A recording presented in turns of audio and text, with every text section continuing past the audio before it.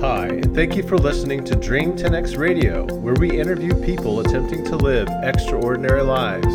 Our twofold purpose is to both direct and inspire people bold enough to do the same. Dream 10X. Face your fears and make your life count.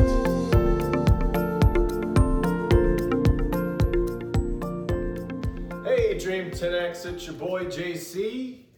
And Dr. Cable. Happy Thanksgiving, everybody. Happy Thanksgiving, Cindy. Happy Thanksgiving. 2021, and we are barreling into 2022, and it's shaping up to be a very busy year next year. Very excited. I'm feeling overwhelmed because I don't know how we're going to get everything done next year, but we have big goals, big dreams, and we'll see what happens. Let the cards fall where they may. But this episode, we are talking about a book by John Sterling called Sales for Noobs. And I wanted to change the format of this podcast a little bit, podcast video a little bit, and just talk about real quick the top 5 takeaways that I got from this book. And hopefully that'll make things a little bit smaller and more succinct, and encourage people to read the book and find out more details about the book themselves. So here we go. Top takeaway number 1 was information about the Kolbe Index. And I had never heard about the Kolbe Index before, and I shared it with Cindy, and Cindy's all about this kind of stuff. But this index is really, how would you describe it? Like you mentioned, is a behavior assessment, things that, how you describe it. So there's different types of assessments that people can go through. Some people have heard of the Myers-Briggs, which gets into your personality. There's StrengthsFinder by Gallup, which is one of my favorites. There's 34 key strengths in people and how they show up. So it's that positive psychology approach.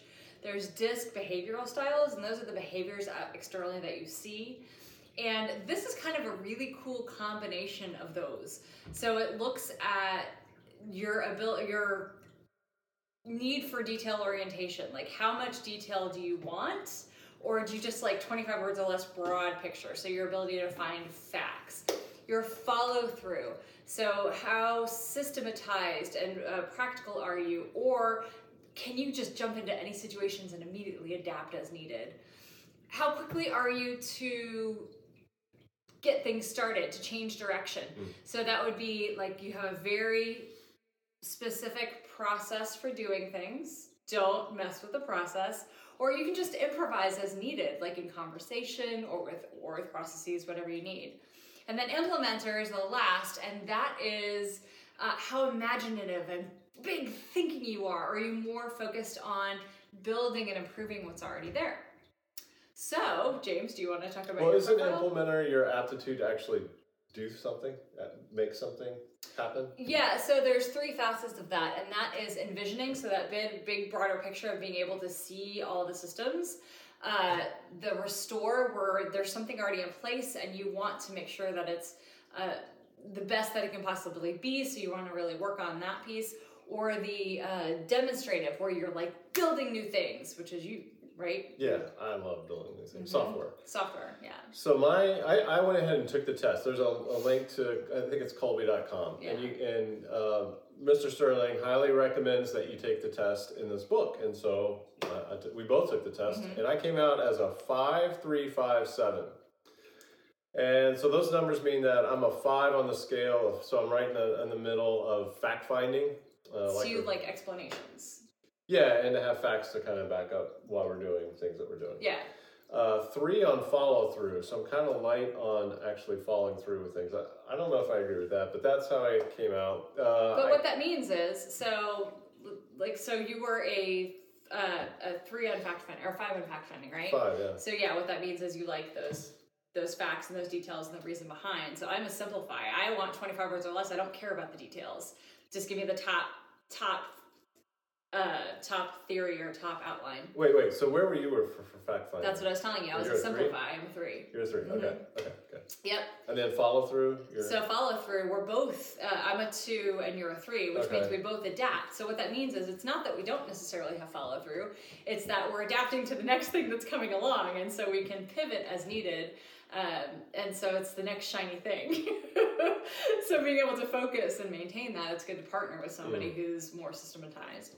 It's interesting that I scored similarly to you, and I'm always making fun of you. I know. So what was your quick start? Five on quick start. 5 on quick start. So what does that mean to you? I have a pretty good aptitude for starting something from scratch. Yep, that's true, and you can modify as needed. And then for me, I'm an innovator, so I'm like always looking for to take in new information and create new things. So where are you at? You're a 4. The last one? No, I'm a 9. For quick start. For quick start, I'm a 9. You're a 5. Oh, sorry. I'm a 9, so that's my top is a 9.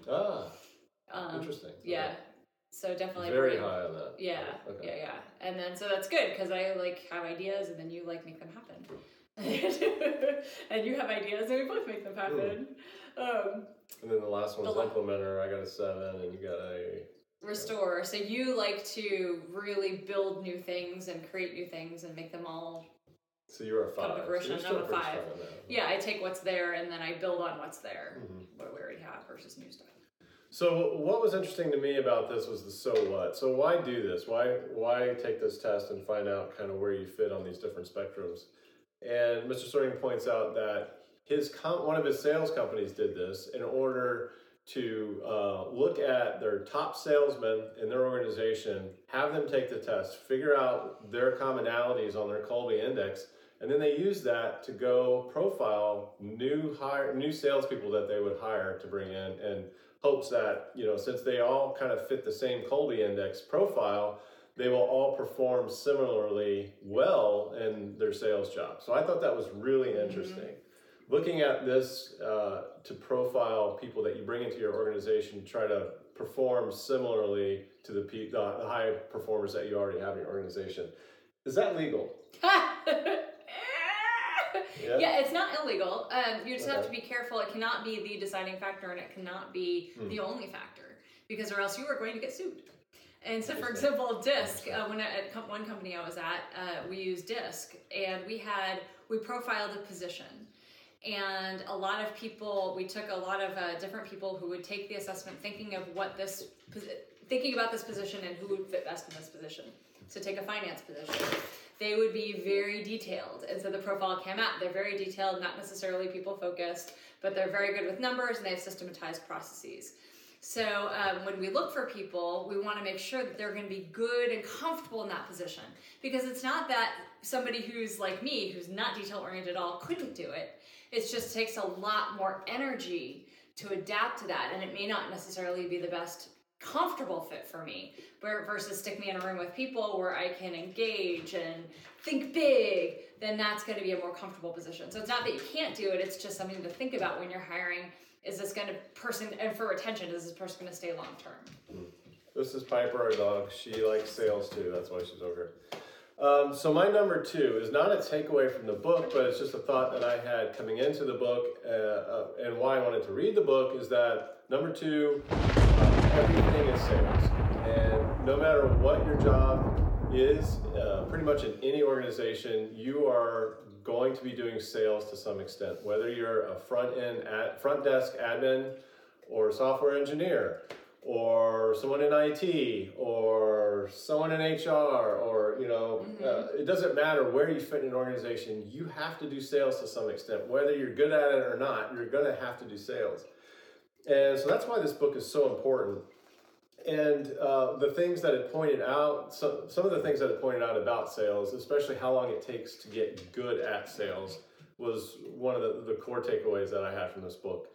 And Mr. Sterling says that once you start practicing the art of sales, it takes a new person about 2 years to get some kind of decent results as a salesperson. But he says that the best salespeople that he has ever known practice that art for 10 to 20 years. So it is an art. It takes a long time to get good at it. And we're all involved in sales. And so that's one reason I really love this book. And the cool thing about the Kolbe Index is that when you understand your own profile, when you're talking to customers and doing the selling, you talk to them in their style, in ways that they understand. So for example, if you have somebody who is a 1 and doesn't want any details, then you don't want to be going through every single fact sheet because they are not going to hear you. So it's going to help you be a better salesman by speaking their language. That's interesting. So that segues nice with my number 4 top takeaway. We'll skip number 3 for a second and go to number 4. And my number 4 takeaway from the book is that sales pros sell solutions to problems. Yeah. So sales noobs, as he puts it, have a product that they're trying to sell, and they don't really care if you need it or not. Their sales to them is just trying to smooth talk you into buying what it is they're trying to sell. Whereas sales professionals try to understand you, they try to understand your problems, and they try to sell you solutions to your problems. And it's kind of a minor mindset shift, but it's really powerful when you think about it. And I started thinking about that to quite a degree while I was reading the book, and thought about my own house. And from the street, looking at my house, you can see I have a lot of problems. I've got grass that needs cut. I've got leaves, you can see in the back, leaves that need raked. I've got weeds growing out of my gutters. The gutters haven't been cleaned. You can see these problems from the street. But still, the people that come by, the sales guys, they knock on the doors. They're trying to sell me subscriptions to magazines, or they're trying to sell me, trying to get money to help some cause. But if they just simply tried to sell a solution to my problem, I would give them money. Even if they don't rake leaves themselves and they went out and found somebody to do it, they could do a sale with me. We could do a transaction right there. I'd be happy to pay them to solve these problems for me. So this is a great takeaway from this book, is if you're doing sales, you got to figure out your customer, what their pain points are, and how to deliver a solution to them. And the sales pros spend a lot of time analyzing problems of their potential customers and how to provide solutions to those problems, and even doing the analysis on what the ROI on those solutions is going to be for their customers. So that's what it takes to be a sales pro. And that's internal and external, as you were talking about. Every single position has an element of sales. So in HR, we're always trying to prove our ROI so that we get money for next year or starting new programs. So it's internal and external to your company. Great. So now I'll hop back into my number 3 takeaway. So I've done 1, 2, 4, and now I'm doing number 3. Salespeople. My number 3 takeaway is from this book: salespeople can make bank. So it's really interesting. Thanksgiving, you're hanging around family, and some people have already entered retirement or whatever, and there's a lot of discussion about being on fixed income. And I find that so funny because I think we're all on fixed income. If you're an employee, I mean, you're on fixed income. Yeah. At least for your next pay raise. You're not going to make any more money. You'll get incremental every year possibly, but we're all on fixed income. But salespeople really have the potential to make a lot of money based on sales commissions. And so what do salespeople make? I had no idea. What could a potential sales commission be? So this book helps to share those numbers with you. And sharing numbers is very important. Another side road.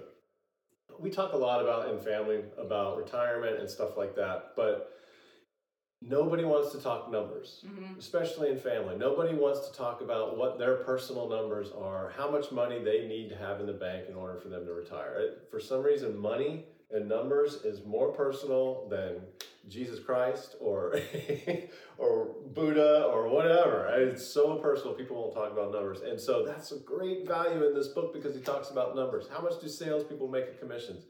Potentially 8 to 10%. So a sales commission can be somewhere between 8 and 10% of the total of your sales. So as a salesperson, if I go out and sell a $1 million contract to a potential customer, and they ink the deal and I get 8% of that, I get $80,000 just from that one sale. So if I could do 3 or 4 of those sales a year, which doesn't seem all that much, that's $240,000. That's a lot of money, and that's probably on top of your base salary. I think salespeople make a base, and then they can make sales commissions as well.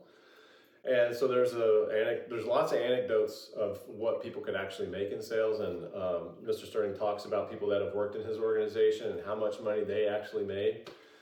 And it can be, you know, $400,000, $500,000, million dollars. So yeah, you're not really on a fixed income at that point. Yeah. You're really looking to try to make sales to get that commission check. So that was really valuable takeaway for me. Even though it's for noobs, I think anybody can get a great deal of value out of this book based on numbers, just the numbers that come out. Another interesting number that came out in some of the anecdotes that were shared were how much the percentage that a company can make margin-wise. So the margin of a company is very important. If you have some companies say, hey, we made $10 million last year, that doesn't really tell you a whole lot unless you know what the margin is on that they're actually making. And so what do companies make on margins? Who knows? You got to ask people and business owners and hope that they tell you a real number in order to kind of get a better feel for what a company is actually making on that $10 million a year example. So one anecdote for a company in here was a 20% margin, and the founder of the company was happy to be making 20% on that money. So that was a big improvement. 20% margin on the money was a big improvement for this specific company. So I thought that was, you know, it sounds like maybe companies are operating in that range, 20%, maybe lower, maybe some are making a little bit more. But margins are typically, I don't think they're very high in most American businesses. So again, if you're making $10 million a year gross and you're only doing a 20% margin, you're only netting $2 million a year. So you're really making $2 million a year. And that's not taking into account EBITDA. So EBITDA is earnings before income, taxes, depreciation, and amortization. And based on the values of those things, that can kind of tweak your bottom line upwards or downwards. So anyway, interesting to think about the numbers and what they can mean. And some good anecdotes and conversations about what salespeople can make and what companies can make. So finally, my last final takeaway from this book was the admonishment to be like Michael Jordan. And I really like that. And the admonishment is to focus on your own game and to continuously educate yourself, practice your craft, practice your art, whether it's sales or software engineering or business leadership or whatever. Continuously practice that, continuously educate yourself to get better, and seek to continuously improve your stats. So be like Michael Jordan. And I thought that was great. I love this book. I think anybody will appreciate it. I would love to give it to my kids if I thought they would read it. But Sales for Noobs by John Sterling. SalesTrainingForNoobs.com. Great book. Hope you guys have a great December. Here we go, the last month of the year, wow. 2021. Unbelievable. Getting ready for 2022, baby. Coming on strong.